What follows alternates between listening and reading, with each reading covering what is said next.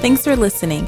The following audio is a teaching from Calvary Tucson's young adult ministry, Ignition. For more teachings, information, or if you'd like to support our ministry, please visit us online at ignitiontucson.com. We pray you're blessed by the message. Father, we thank you for the blessing of your love, the blessing of fellowship, Lord God. Thank you for Ignition, this church family that we get to gather together every week and see the same sweet people and meet new people. And most importantly, Lord, be in a place where others are seeking you, where we can be like-minded, Lord God, seeking the move of the Holy Spirit in our lives, seeking your direction and desiring to worship you, Lord God. We want to do what we do here intentionally. And even as Gabe mentioned, Lord, we want to be fervent as we pursue you. We really want to hear what you have to say to us. And so we come once again to the pages of Scripture with great expectation for what you would speak into our hearts and into our lives, believing that only you have the words of eternal life. Lord, believing that you have direction for us. You have everything we need for life and for godliness. So bless our study. Be our teacher this evening, Holy Spirit. And it's in the name of Jesus we ask this. Amen. Genesis 44. Tonight, it's almost the grand finale. We finally get to see Joseph and his brothers restored in their relationships. It's been a long time coming. It's taken a lot of time because Joseph has needed to see change in his brothers' hearts before he will allow himself to be reconciled to him. So he's given them little tests along the way, and he's about to give them a really big test, the deciding test, really. He's forgiven them. We've seen this, in that he's treated them with kindness. He has no ill will. He doesn't have a vengeful heart towards them. However, he's waiting to see if he can be restored to them. He's waiting to see, he's looking for something to say that it's okay to restore their brotherhood together. And so before we get into this account, before we get into this text, I want to talk with you guys a little bit about this subject, about forgiveness and about reconciliation. Forgiveness is really one of the more difficult concepts of Christianity. It is. Now, it's simple in that we can go to the Lord, confess our sins, and He is faithful and just to forgive us our sins and to cleanse us of all unrighteousness, 1 John 1:9. But that's because Jesus Christ paid the price of forgiveness on our behalf. We can freely be forgiven. That's the easy part. That's the simple part. The difficult aspect is Jesus said, freely you've received, freely you shall give. Jesus says, you ought to forgive others even as I have forgiven you. This is the difficult part of forgiveness. In fact, he said it's so significant. He said this, if you do not forgive, neither will your Father in heaven forgive you. That's a scary verse. That is a scary verse. That's how important forgiveness is, to give out. We freely receive it, but we don't always freely give it, do we? There's a cost involved for us. It's hard for us to give. And I think one reason we tend to struggle with forgiving others is because we tend to confuse forgiveness with reconciliation. We tend to think that forgiving someone means that we have to fully trust someone again. Sometimes I think we struggle to extend that forgiveness because that's what we think we're doing. But it doesn't necessarily mean that. They're not exactly the same thing. And they don't always go hand in hand. Ideally, they will, but they don't always go hand in hand. There are two Greek words in the New Testament for forgiveness. When we are commanded to forgive, two Greek words. The first one is aphiemi, which means to release, to let go of. It has this strong connotation of separating, departing. In fact, it's the same word they'll use for divorce, aphiemi, to release, to let go. This is the word Jesus used when he said, if you do not forgive, neither will your heavenly Father forgive you. Same word. Release. You have to let go of. And the idea of this kind of forgiveness is setting others free from that little prison in your heart. You know what I'm talking about? That little room that you keep inside your mind where you love to shove people that you don't like, that you're angry with. The people that you've reserved bad thoughts for and hoping they get what they deserve. You jam people in that. Because sometimes it's easier to deal with people by shoving them in that little prison in your heart. But I want to tell you that it's unhealthy to keep people in that little room. In fact, it's unhealthy for you. We all have that room in our hearts, but we're supposed to keep it cleaned out. We're supposed to keep it empty. Here's the thing about that little room. The more people you shove in there, the easier it is to shove more people in there. It becomes a coping mechanism where you don't actually deal with your relationship issues. You just shove people in this room of unforgiveness. You lock people up in prison in your heart and in your mind, and you don't look for any room to forgive. You hold on to offenses. It's what that looks like. You look for every opportunity to talk bad and to make sure other people are aware of what that person did or how bad they are.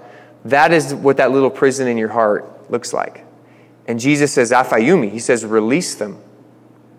Let go.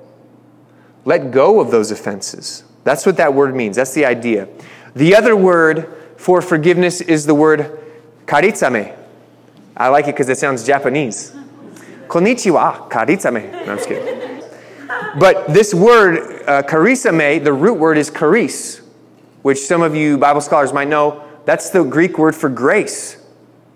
To extend unmerited favor. That's the root word of charisame. And the meaning of it is to do a favor, to gratify, to pardon, or deliver. So this is speaking of a forgiveness, of forgiving others regardless of whether they deserve it or not. Extending grace in forgiveness. Letting go regardless of whether they have asked for it or deserve it. You let go. And we're commanded to do that as well. In Colossians chapter 3, Paul says, you should forgive even as Christ forgave you, so also. Charisame, that's what that word is. But let me tell you, neither of these words explicitly mean to reconcile or restore. So the command that is non-optional is to release, to let go, to forgive. The other thing that we have to consider is reconciliation and restoration. When does that come in? Like I said, ideally, reconciliation will follow forgiveness if the other party is repentant, if they desire to change. Then a natural result will be reconciliation and perhaps even restoration. You might say, well, Sean, isn't everyone who is forgiven by God reconciled to God and restored to God? Don't they go hand in hand with regards to the Lord? And I'll say, yes, they do. When we come to the Lord and we're forgiven, we're cleansed, God can see right to our repentant hearts, and He knows we are reconciled and we are restored before Him. Here's the kicker. You can't see somebody's heart. You can hear somebody's profession. You can extend forgiveness regardless of the circumstances, but we are to exercise wisdom and discretion with regards to restoration. The Bible says we should be wise as serpents, gentle as doves. We need to judge fruits. We need to be discerning. There's a proverb that says, the wise see punishment and hide themselves. A fool passes on and is punished for it. Right? So we have to exercise, okay, where's this person at? Are they truly repentant? If they're not repentant at all, then it becomes very clear to us. But the reality is, apart from that repentance, there is no healthy reconciliation. I'll say that again. Apart from the offender's repentance, true repentance, there will not be healthy reconciliation.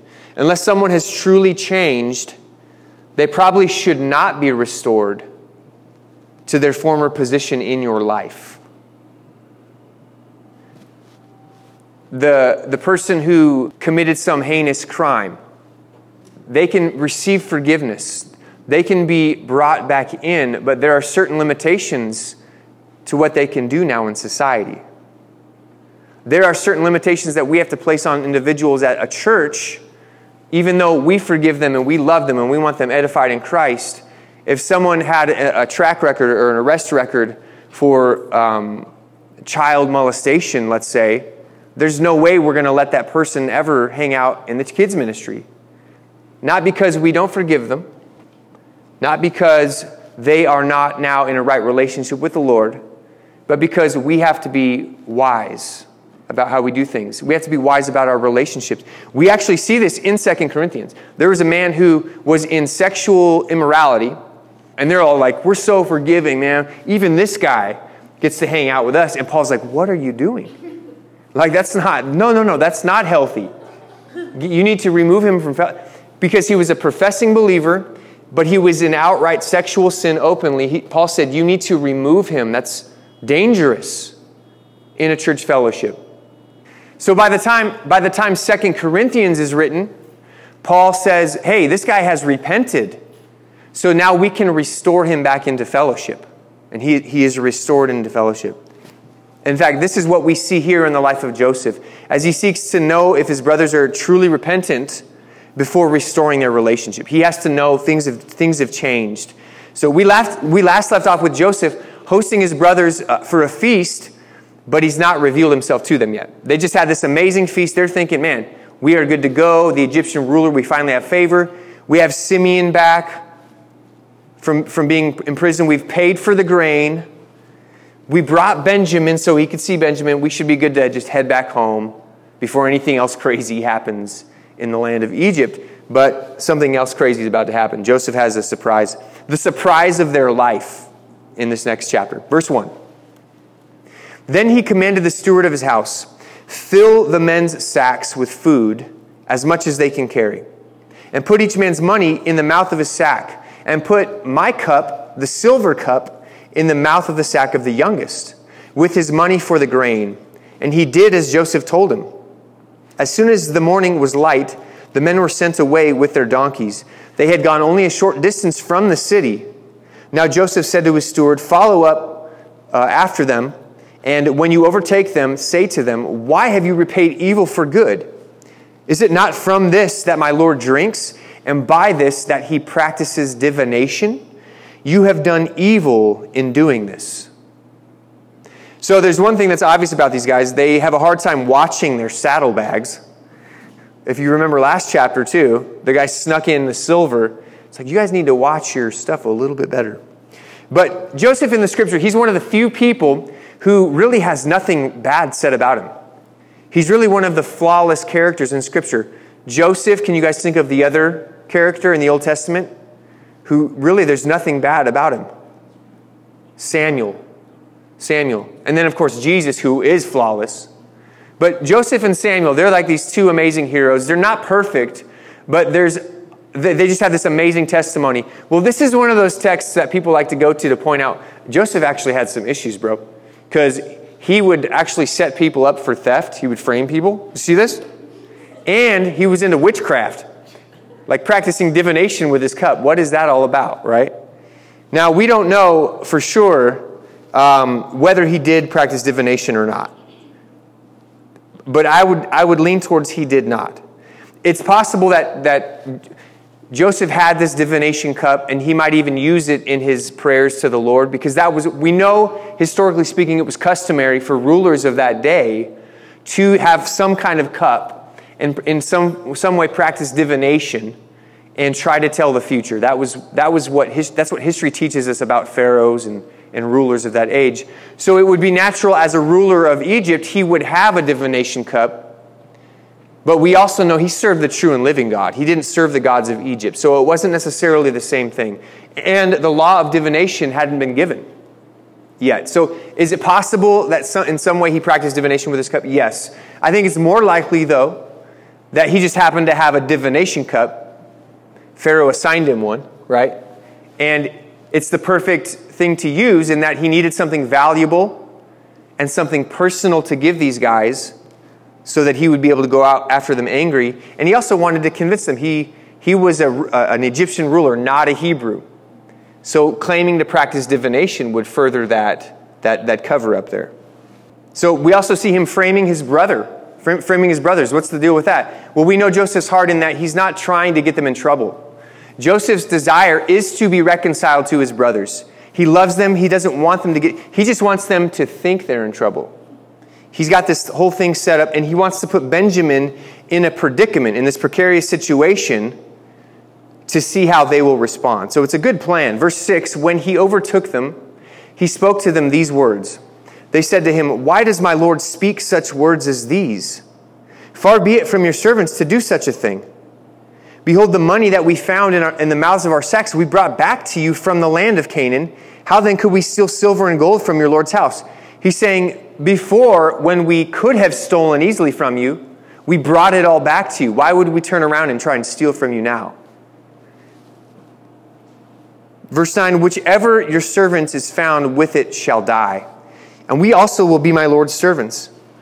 So they're confident. They're like, look, none of us stole it. By the way, this is a good testimony that they trusted each other. They knew no one here was stupid enough to steal that cup. So if you find it, we kill them and we'll be your slaves. That's how confident they were that they were innocent. And then the servant said, "Let it be as you say. He who is found with it shall be my servant, and the rest of you shall be innocent."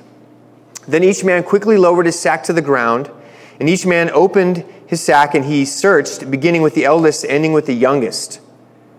And the cup was found in Benjamin's sack. Then they tore their clothes, and every man loaded his donkey, and they returned to the city. That must have been just such a dejected time of loading their donkeys. Like, are you kidding me? And to wait till the very last brother. And this servant knows what he's doing. He's really tugging on their heartstrings, like messing with their emotions. But it's for the purpose of bringing him to this point of dejection. The great moment of testing has come for these guys. And it's wrought here with turmoil, and it's wrought with grief. And I wish it weren't the case, but that's often the case in our lives. When God desires to bring about a moment of testing for us, seldom is it an easy thing.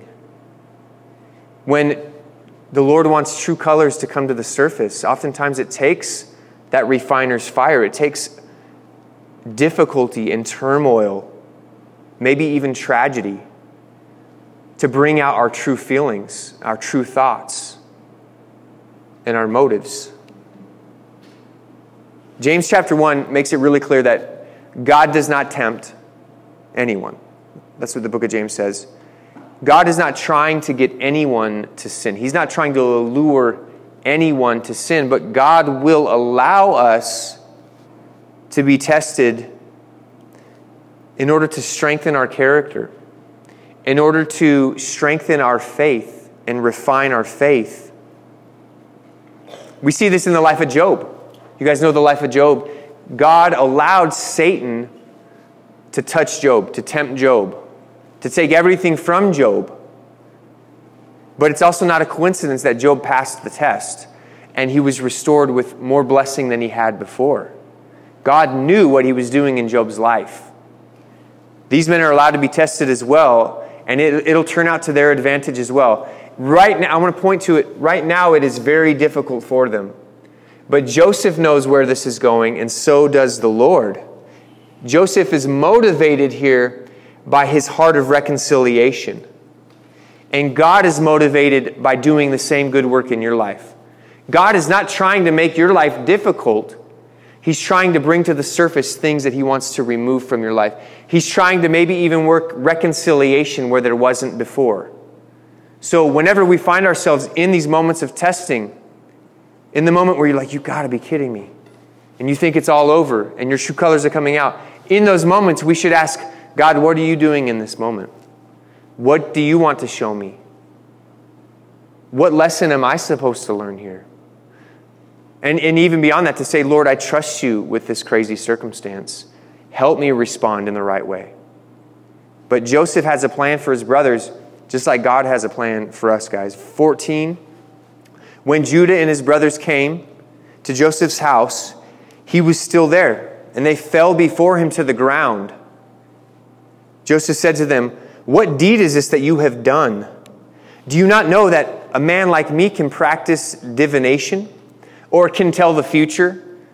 So he's also claiming to have like a supernatural power. Hey, don't you know that I'm a psychic, and I knew that you were going to steal that cup, and I knew exactly where you were going, and I could catch you? And he's really freaking them out, I'd imagine, at this point. And Judah said, "What shall we say, my Lord? What shall we speak? How can we clear ourselves? God has found out the guilt of your servants." They're not guilty, though. So how is God finding out their guilt? You see, Judah here still thinks God is out to get them for what they did to Joseph. They still don't know this is Joseph. And they still bear the guilt of what they did to their young brother and selling him into slavery. So this whole time that God is bringing about reconciliation, they're still thinking God is going to punish us, and it's finally happening. That's what Judah's saying here. Behold, we are my Lord's servants, both we and he also whose hand the cup has been found. But he said, far be it from me that I should do so. Only the man in whose hand the cup was found shall be my servant. But as for you, go in peace to your father. They know that if they go to their father without Benjamin, it will be anything but peace. It will be more peaceable for them to all go into slavery together than for them to return to Jacob without Benjamin. And I would hate to see how Jacob would respond to that. In fact, Jacob himself said, it's going to kill me if that happens. And Judah knows this. Verse 18, then Judah went up to him and said, O my Lord, please let your servant speak a word in my Lord's ears, and let not your anger burn against your servant. For you are like Pharaoh himself. I think it's interesting that Judah has taken the lead here to intercede. I think it's interesting that Judah is the spokesman now of the brothers. Judah is also the one through whom the Messiah would come. And so he's the one now interceding here. My Lord asked his servant, saying, have you a father or brother? Verse 20 through 29 here, basically Judah recalls all that has taken place with Benjamin and their conversation and their request. Verse 30, we'll skip down. Now therefore, as soon as I come to your servant my father, and the boy is not with us, then as his life is bound up in the boy's life, as soon as he sees that the boy is not with us, he will die. And your servants will bring down the gray hairs of your servant our father with sorrow to Sheol. For your servant became a pledge of safety for the boy to my father, saying, if I do not bring him back to you, then I shall bear the blame before my father all my life. Now therefore, please let your servant remain instead of the boy, as a servant to my Lord, and let the boy go back with his brothers. For how can I go back to my father if the boy is not with me? I fear to see the evil that would find my father. So Judah expresses his love for Benjamin and his concern for his father. When faced with the opportunity to ditch Benjamin and to be on their merry way, they actually choose to do whatever it takes to set Benjamin free. And Judah being the one to offer this is an especially strong case of repentance because Judah was the one who had the idea to sell Joseph into slavery. Like as they were proposing to do bad things, Judah was the one that came up with the best idea. Hey, why don't we sell him and make money? So you know that Joseph had some hard feelings toward Judah. If there was anyone that he struggled to forgive, it was the one who came up with the idea. And now here he is, Judah himself, offering to take the place of Benjamin. Jesus said that there's no greater love than to lay down one's life for a friend. And Judah's expressing this love for Benjamin. Judah willingly lays his life down and says, take me instead of the boy. It would be better this way. And really, guys, this is the highest and most Christ-like act of love that we could demonstrate. And that is to die to yourself for the benefit of others. To die to your own desires for the betterment of those around you. Even to lay your own life down so that others may live. That is the character of Christ. That is the heroic measures that Christ took for us and one that he calls us to take. Judah exhibits this love. And then Joseph, he's standing there and he sees this heart of repentance in his brothers and he can't hold it in anymore. And so he just bursts open. Chapter 45, verse 1, Joseph could not control himself before all those who stood by him. He cried, make everyone go out from me. So no one stayed with him when Joseph made himself known to his brothers, and he wept aloud so that the Egyptians heard it and the household of Pharaoh heard it. And so here's their judge, the guy that has the power to take their life, and he starts bawling in front of them, and they're like, this is not good. Like, this guy's a lunatic. there's something off about this man, and he's about to judge us. And Joseph said to his brothers, I am Joseph. Is my father still alive? But his brothers could not answer him, for they were dismayed at his presence. So, for the first time, Joseph speaks to them directly and in Hebrew. It's such a twist in the plot. I don't know if you've watched a movie where the plot twist is just so huge that you're kind of like, your brain's trying to catch up and trying to put things together. They're kind of caught in this moment of awe, like, wait, what just happened here? At this point, the camera crews are coming out from the back, and they're discovering they're on a reality show, and they're all like, they don't know how to process it. It's too much for them. So Joseph said to his brothers, come near to me, please. And they came near, and he said, I am your brother, Joseph, whom you sold into Egypt. And so he makes himself known, finally. And they're amazed, and they're speechless. But notice he said, I'm your brother. You remember the one you sold into slavery. But I think that's important. I think we see Joseph forgive them. We see Joseph treat them with kindness. We saw Joseph now reconciling with his brothers, but he still acknowledged the wrong they had done. And I think this is important as well. I think most people struggle to let go of the offense. I think that's, in most cases, the issue. We have a hard time not bringing up the issue when we should let it go. But there are a few people and types of people who have the opposite problem, and that is they don't always acknowledge the offense. And maybe because they're afraid to deal with it. Maybe people who hate confrontation will do this. People who are often codependent will do this, and they won't acknowledge an offense. They'll pretend like it didn't happen so that they could just move on. And that's not the healthy path to reconciliation either. In fact, the cards need to be on the table. When I'm counseling people, I often tell them, you have to put all the cards on the table for this reconciliation to work. All the feelings, all of the actions, all that went wrong, so that we can look at all these pieces and approach it biblically. So that we have all the pieces to the puzzle, so that we can put this thing back together how God desires it to be put back together. And if that does not happen, healthy reconciliation won't take place. It won't. And some people are just so sick of fighting, they're just like, whatever, and they get back together. But let me tell you, if you shove these offenses, if you don't bring them out and actually acknowledge them and allow the other person to say, yes, I did that, I'm sorry, and repent from that, then it's going to fester. You're going to pretend like it never happened, and you're going to shove it down deep, and you're going to be a time bomb. And one day it might finally come out in a horrible way. If you do not address offenses, then you're going to be a part of creating an unhealthy relationship where you continue to be the violated party and they continue to be the offender. The relationship explodes and goes in a horrible direction because it wasn't brought to the surface. I know this is deep stuff, but forgiveness, reconciliation, are these not the issues of life? Aren't these the deepest pains that we experience, is relational pain? And God has come to bring healing to these areas. If you look at how God seeks to deal with our sin, He doesn't sweep it under the rug and say, hey, I don't want to hear it. He wants to bring it to light so that He can deal with it. Hey everyone, Pastor Sean here. You've been listening to a teaching from Ignition Tucson, the young adults ministry of Calvary Tucson. Our hope is that through this ministry, your heart would be ignited to live boldly for Christ.